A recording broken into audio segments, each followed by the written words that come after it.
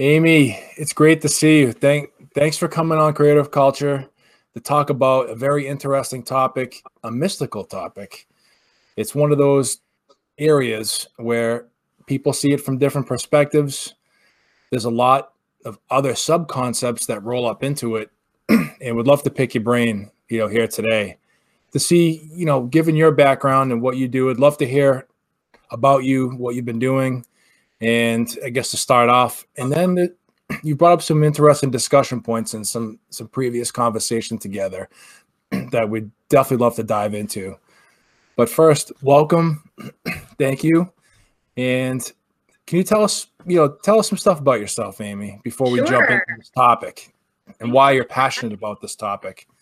Yeah, so it's awesome to be here today with a fellow Eagle. So I haven't seen and really spoken with you at length since we graduated from Boston College. So it was fun being able to be a Division I athlete there. And I think that really set the tone for how I wanted to live my life. I distinctly remember sitting on the bus after we were unfortunately defeated in the Big East tournament, and thinking what was going to be next, what was going to be my legacy, what was next in my life, because that had being an athlete was such a big part of my life, and I was unsure about my next steps. I was very fortunate that I was actually accepted to law school upon completion at BC, but I wasn't sure that was my right path, and it was really important to me that I was involved in influencing and improving the lives of others. And I just wasn't sure the best plan of attack for that. I had the opportunity that summer to come home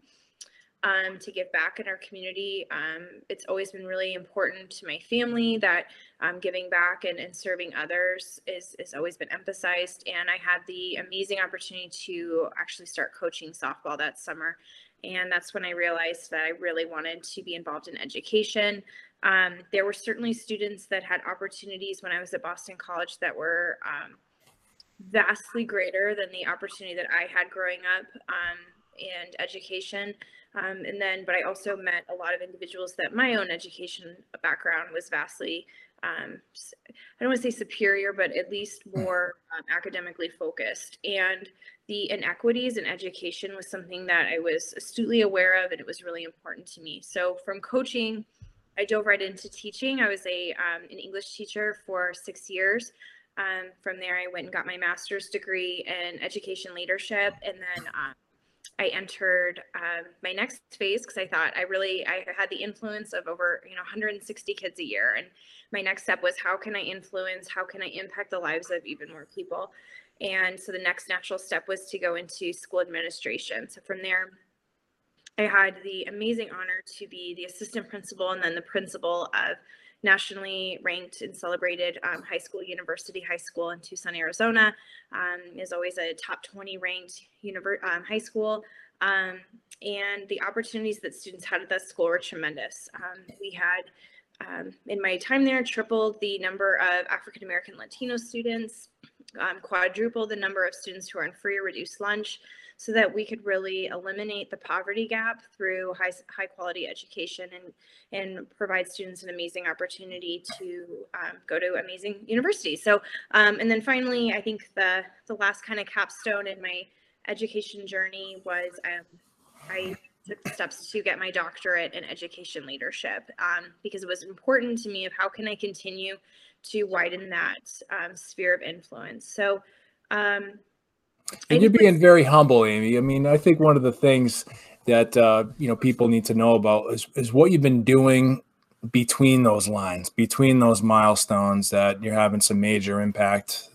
Been following what you've been doing over the years, and I know a big thing for you is setting that right tone in the culture and having that impact that you want to have and that you're passionate about, that you've put a lot of effort in to get into where you are now and what you're looking to do with others in the future. So sure. Sorry to interrupt, but No, I appreciate that. And I think a lot of people assume that if you buy a certain curriculum, you have a certain practice in place, that great things will happen. And there's certainly processes that you really have to have a really good system or organization, but those have always been secondary to me.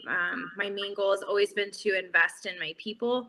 Our joke has always been, people over props, people over process, because if you have outstanding people in your organization, then your organization is going to be successful. And really the impact that I've always wanted to make was finding the best people that I possibly could. I've always had the motto that I want to be the least talented person in my organization. I always want to find people who are more knowledgeable in certain areas, have experiences that I've never had, because ultimately that's going to make our organization better. And I think as a leader, what my job is to really provide the structures and the opportunities so that amazing people can be left essentially to their own devices to do an outstanding job. And that my job is to eliminate barriers, and my job is to support and validate those efforts, which I think is really important. I've really tried to adopt a transformational leadership model where I'm providing the resources so that my community and my employees can be making decisions, and they're not just my decisions. And that's can be frustrating as a leader, because it's certainly faster, it's certainly short term more efficient if you're making all of the decisions, but that more transactional approach doesn't build outstanding culture and climate with your faculty and staff. It's really important in your community, if you really want your employees and the other constituent groups that make up your organization to feel valued, to feel vested, and to feel like it's really their organization and they're not just employees of the organization. They have to have some say. And there's certainly opportunities in areas where it's not, it doesn't make sense for everybody to weigh in at all times. And ultimately you as the leader have to sit and on those decisions. But I think where my success has really lied, that is only a few times, and it never fails. Every time I think, oh, I don't need to bring in the whole group to weigh in on this choice. Every time I think that and I play that light, it bites me. And because you really want to set up a culture where your community trusts you as a leader, and if they know that you're going to come to them for their opinion, for their insight, you're going to ask them to also help co-lead these initiatives, then they own it as well. And then it's not just you pushing this agenda. This is really an idea, a value that your entire organization likes. And then truthfully, the few times that you might have to just make that call as a leader, because sometimes you do, and that's not always fun, because it's always a lot better when you can involve everyone. But I think then you can go back to your groups, your leadership councils, your department heads, or whoever you break up those conversations with. If you can tell them, hey guys, I have to make this decision on my own. I just want to give you a heads up. This isn't coming out of nowhere. They tend to then value when you have to make those hard choices as a leader, because they know that 9 times out of 10 that you're really coming to them for their opinion and their insight. And then I have found that they trust you when you have to just make that managerial executive decision. Well, Amy, you brought up a lot of really interesting topics, and a lot of things roll up into this thing we call culture, which is, again, it's a mystical in a sort of sense. There's a lot of things that roll up. One of the things you brought up was trust. One of the things you brought up was leadership. Another thing you mentioned was influence. And, an approach that you mentioned was about people over process. I was wondering if we could hone in on that one in particular, unpack it a little bit, and maybe you can give me an example of where that really applied and worked out for you. And really, what does that mean? Sure. So I think in education, there's always that next hot initiative, and I'm sure that is common in other industries as well. Of like, this is the next big thing. This is what's happening, and I think that people get really tired of the next big thing. They get tired of an initiative because they wonder, how long is this going to last? How long should I buy into this idea? Right. What I've really found is that if we're a values-based organization rather than kind of an initiatives-based organization, your values are going to test time. And that's what's really important, is that your values should be able to pass that test of time. And so in education, for example, I would say state testing and accountability assessments is always a big thing. And there's a lot of approaches that you can do for that. There's some schools that have decided to have a real transcribed curriculum and tell teachers, you're going to teach this on this day. at this time. And you don't need good teachers if you're going to do that. You don't need, creative employees that want to be innovative if you're going to do that. And I always like to say, if your employees could be YouTube videos, then why do we have employees? Why do we have people if they can be replaced by a video online? And what we've really looked at always is like, what are our values? What are our expectations? And how do we trust people? How do we trust that we hired the best people imaginable for this position?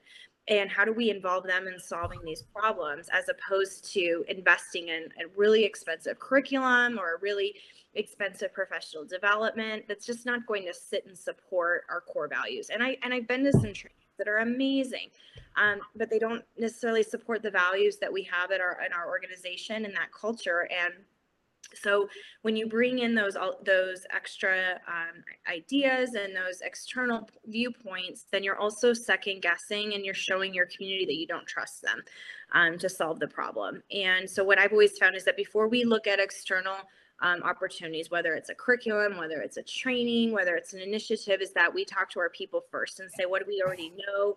What do we value about this? What do we don't know?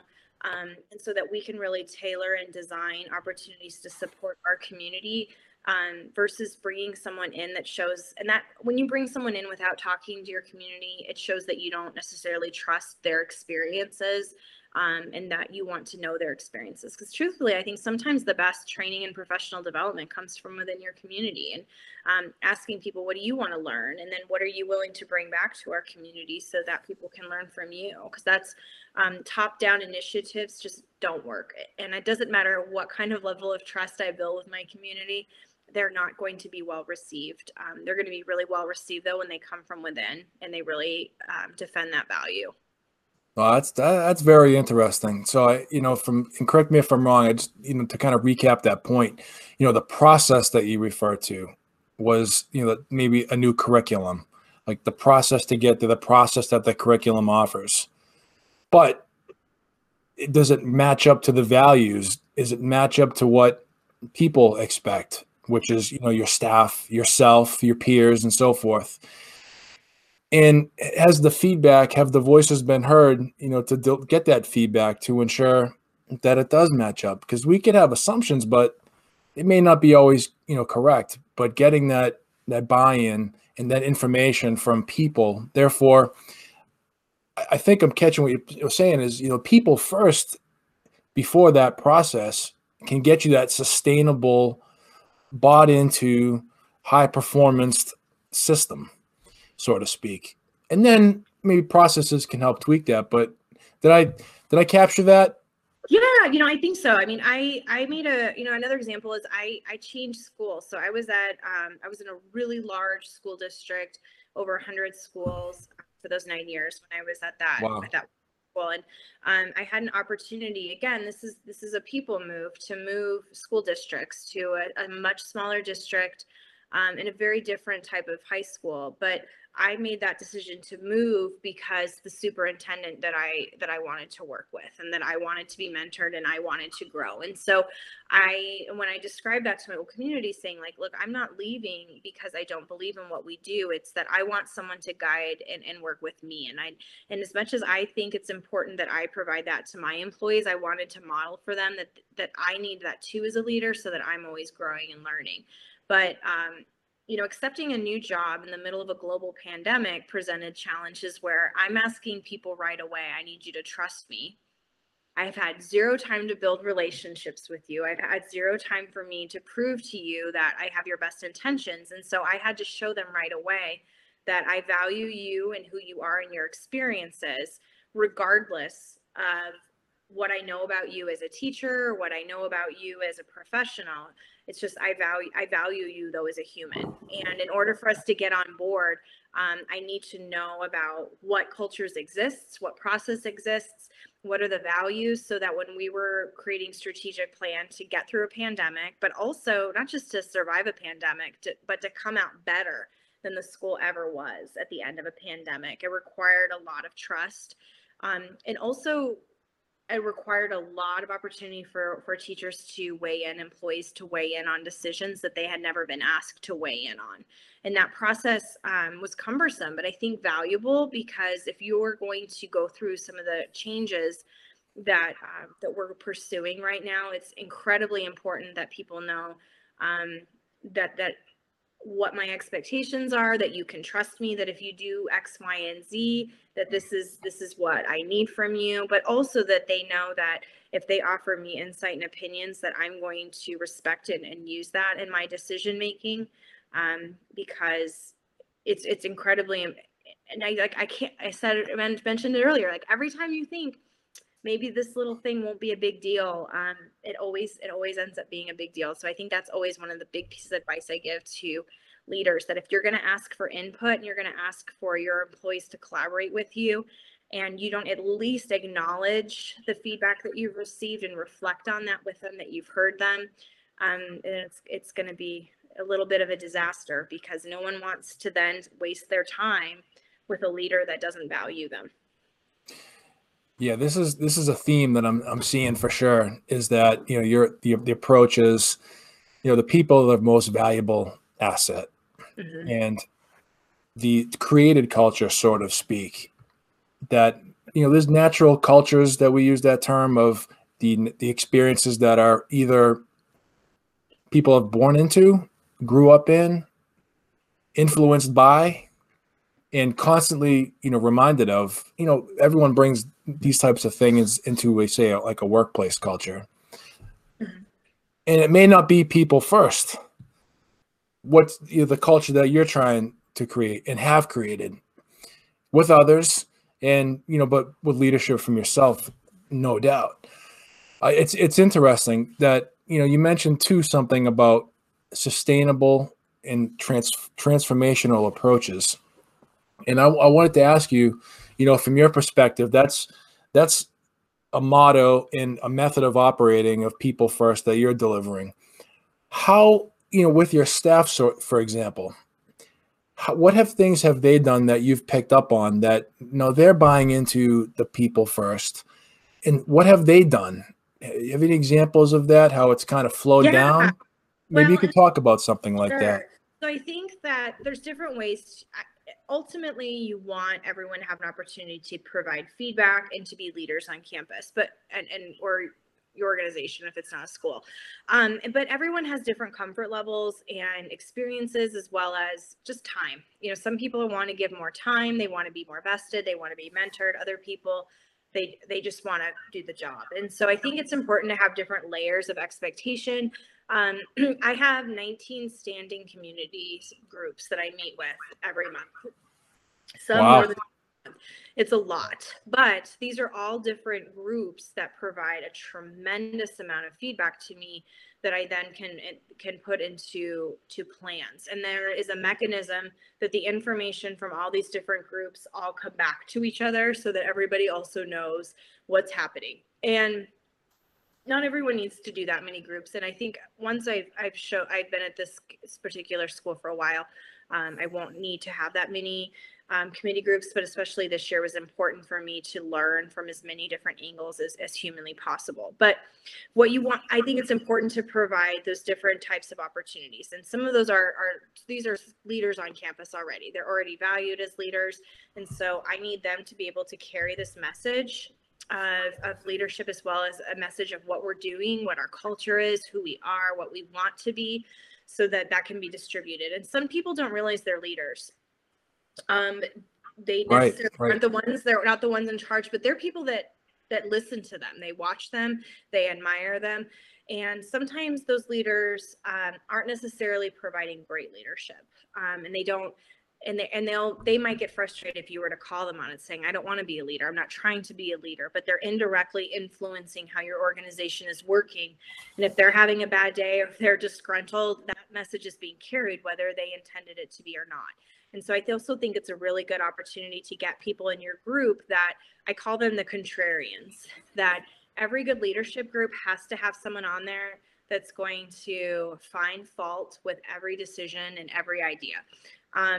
And sometimes that can be exhausting and cumbersome, but the contrarians are also, I think, really good checkpoints for the bright and shiny people too, who that everything is an exciting idea and let's do this. And they have maybe no concept of time or money or efforts that a lot of those things might take.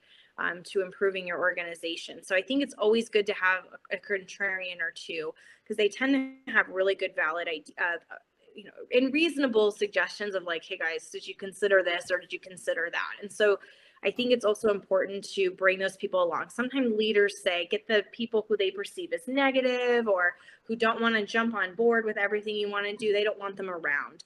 And I get it, because sometimes that can be draining and you want to surround yourself with people that are like-minded, but you're ultimately not going to understand the full organization that you're a part of, and you're not going to understand everyone's views if you're only hearing what you want to hear. Yeah, that's talking about you could be blindsided with risk Yep. that was never considered. So like that's where, diverse perspectives and making sure that those people are great devil's advocates, and you need to know that information to plan for it. They are. And, I think the best compliment that I received when I left my last school, one of my teachers said, your teachers have no idea how lucky they're going to be tricked into leadership roles that they never knew they wanted. And I laughed. I said, but ultimately, at the end of the day, this is how you keep really outstanding people in your organization, because they feel like it's theirs. They're not just employees, they're leading this charge. And ultimately, then this is how you attract top talent, because they want a voice and they want to know that their efforts are valid, that if they're going to go above and beyond, that they're going to be recognized and celebrated. And I mean, you want to have an organization that's known for being innovative and being bold. And in order for that to happen, you have to have that trust and people that feel really supported in taking some of those risks. Yeah, to kind of unpack one more topic that is related to this, and I know it's something that we've talked about offline a few times, but this sounds like ownership, ownership in being a part of this culture. Whereas you mentioned, well, leaders, they may not know they're going to become leaders, but they will. And the process will lead to ownership. Whereas you're using committee groups to voice concerns, and I'm sure there's not a really good mechanism to capture that feedback to make sure. So there's an ownership of being part of developing the culture as well.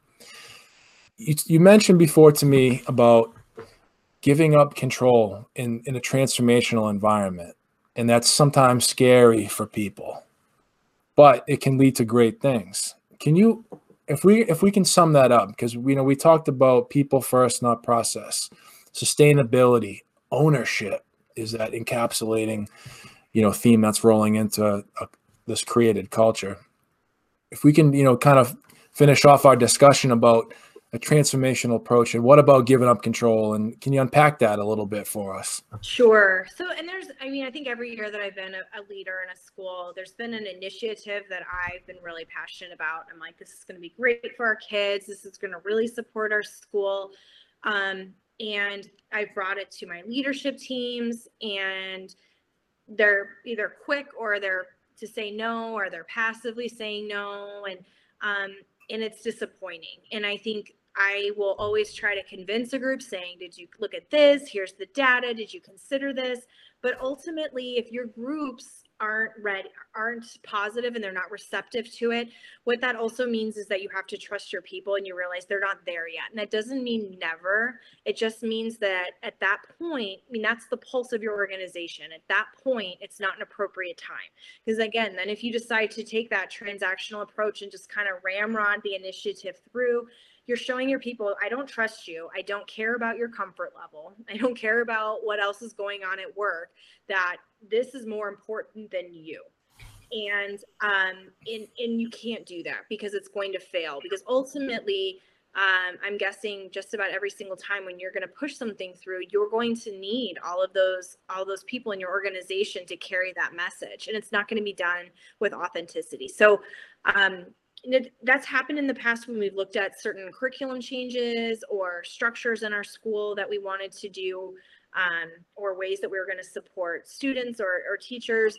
And I'll give an example. So I was really looking at, I'm kind of I am the devil's advocate of the College Board and advanced placement. Right now, it's one of the only games in town to show advanced learning and college preparation, but it's expensive. There's some flaws with the curriculum, and you're kind of at the mercy of the College Board. And so we've been really the last school I was at and this school too, looking for more opportunities for dual enrollment, because you can collaborate with universities and you're not tied to a test. You have more opportunities for deeper learning. So with that being said, we were trying to move away from advanced placement English for our seniors and move entirely to college writing. And our community of teachers they didn't get it. They didn't like it. Only 1 or 2 teachers had this special degree to teach it. They felt like, I don't like this. It's uncomfortable. And as frustrating and disappointing as it was, because I think our kids were excited, our parents were excited, we had to table it. Flash forward 18 months later, a teacher came forward and said, I think this would be a great idea. And so then you're like, fantastic. Like, I think that you have a great idea. And so sometimes it just takes time to let those ideas seep and people to see kind of how they will respond. There's other times where maybe that idea doesn't come back in its original form at all. But ultimately, it didn't matter how badly I wanted it or how important I thought it was for our particular community. If the people who actually had to implement it were not ready and didn't feel supported or excited about it, it was going to fail. And I could have forced those teachers and said, you're going to teach this anyway. But the message that the kids would have received either directly or indirectly was, my teacher doesn't like to teach this. They don't feel comfortable teaching it. Why do we have to have this new curriculum? And whether they intended that message to be shared or not, kids would have felt it, and then it would have failed. And so, and that's a lot of power to give employees sometimes. And sometimes it's scary as a leader to say that. But they then knew, my teachers at that point said, gosh, she actually does trust and validate our ideas. And so when I was bringing up things later on, they said, she heard us on that. Maybe we should meet her halfway and figure out a way to implement another idea. And so I think, those are just things you have to really consider too, because it's anytime you force an issue, unless you're the one that's carrying the message 100%, then you're taking a risk if your organization doesn't feel ready to carry that same message. That's very interesting. It's almost reminds me of a proof of concept in a way, where it takes a good quality initiative that's successful and proven, and to form that trust, then to do the next one in a way. But no, yeah, your insight is gold. And I really appreciate this, Amy. I think there's a lot of nuggets, and I'm going to throw one thing out at you, a little curveball, just in one word. Okay, maybe 2 words. What does culture mean to you? So culture, I would say culture is everything. I mean, culture eats process for breakfast is what I used to tell my teachers all the time, is that it doesn't matter how great your process is. If you don't have an outstanding culture, a bad culture will eat a good process for breakfast. So I always say culture is everything. All right. Amy, couldn't say any better. Thank you so much. And look forward to doing more of this with you. Always a pleasure. Thanks, Mike.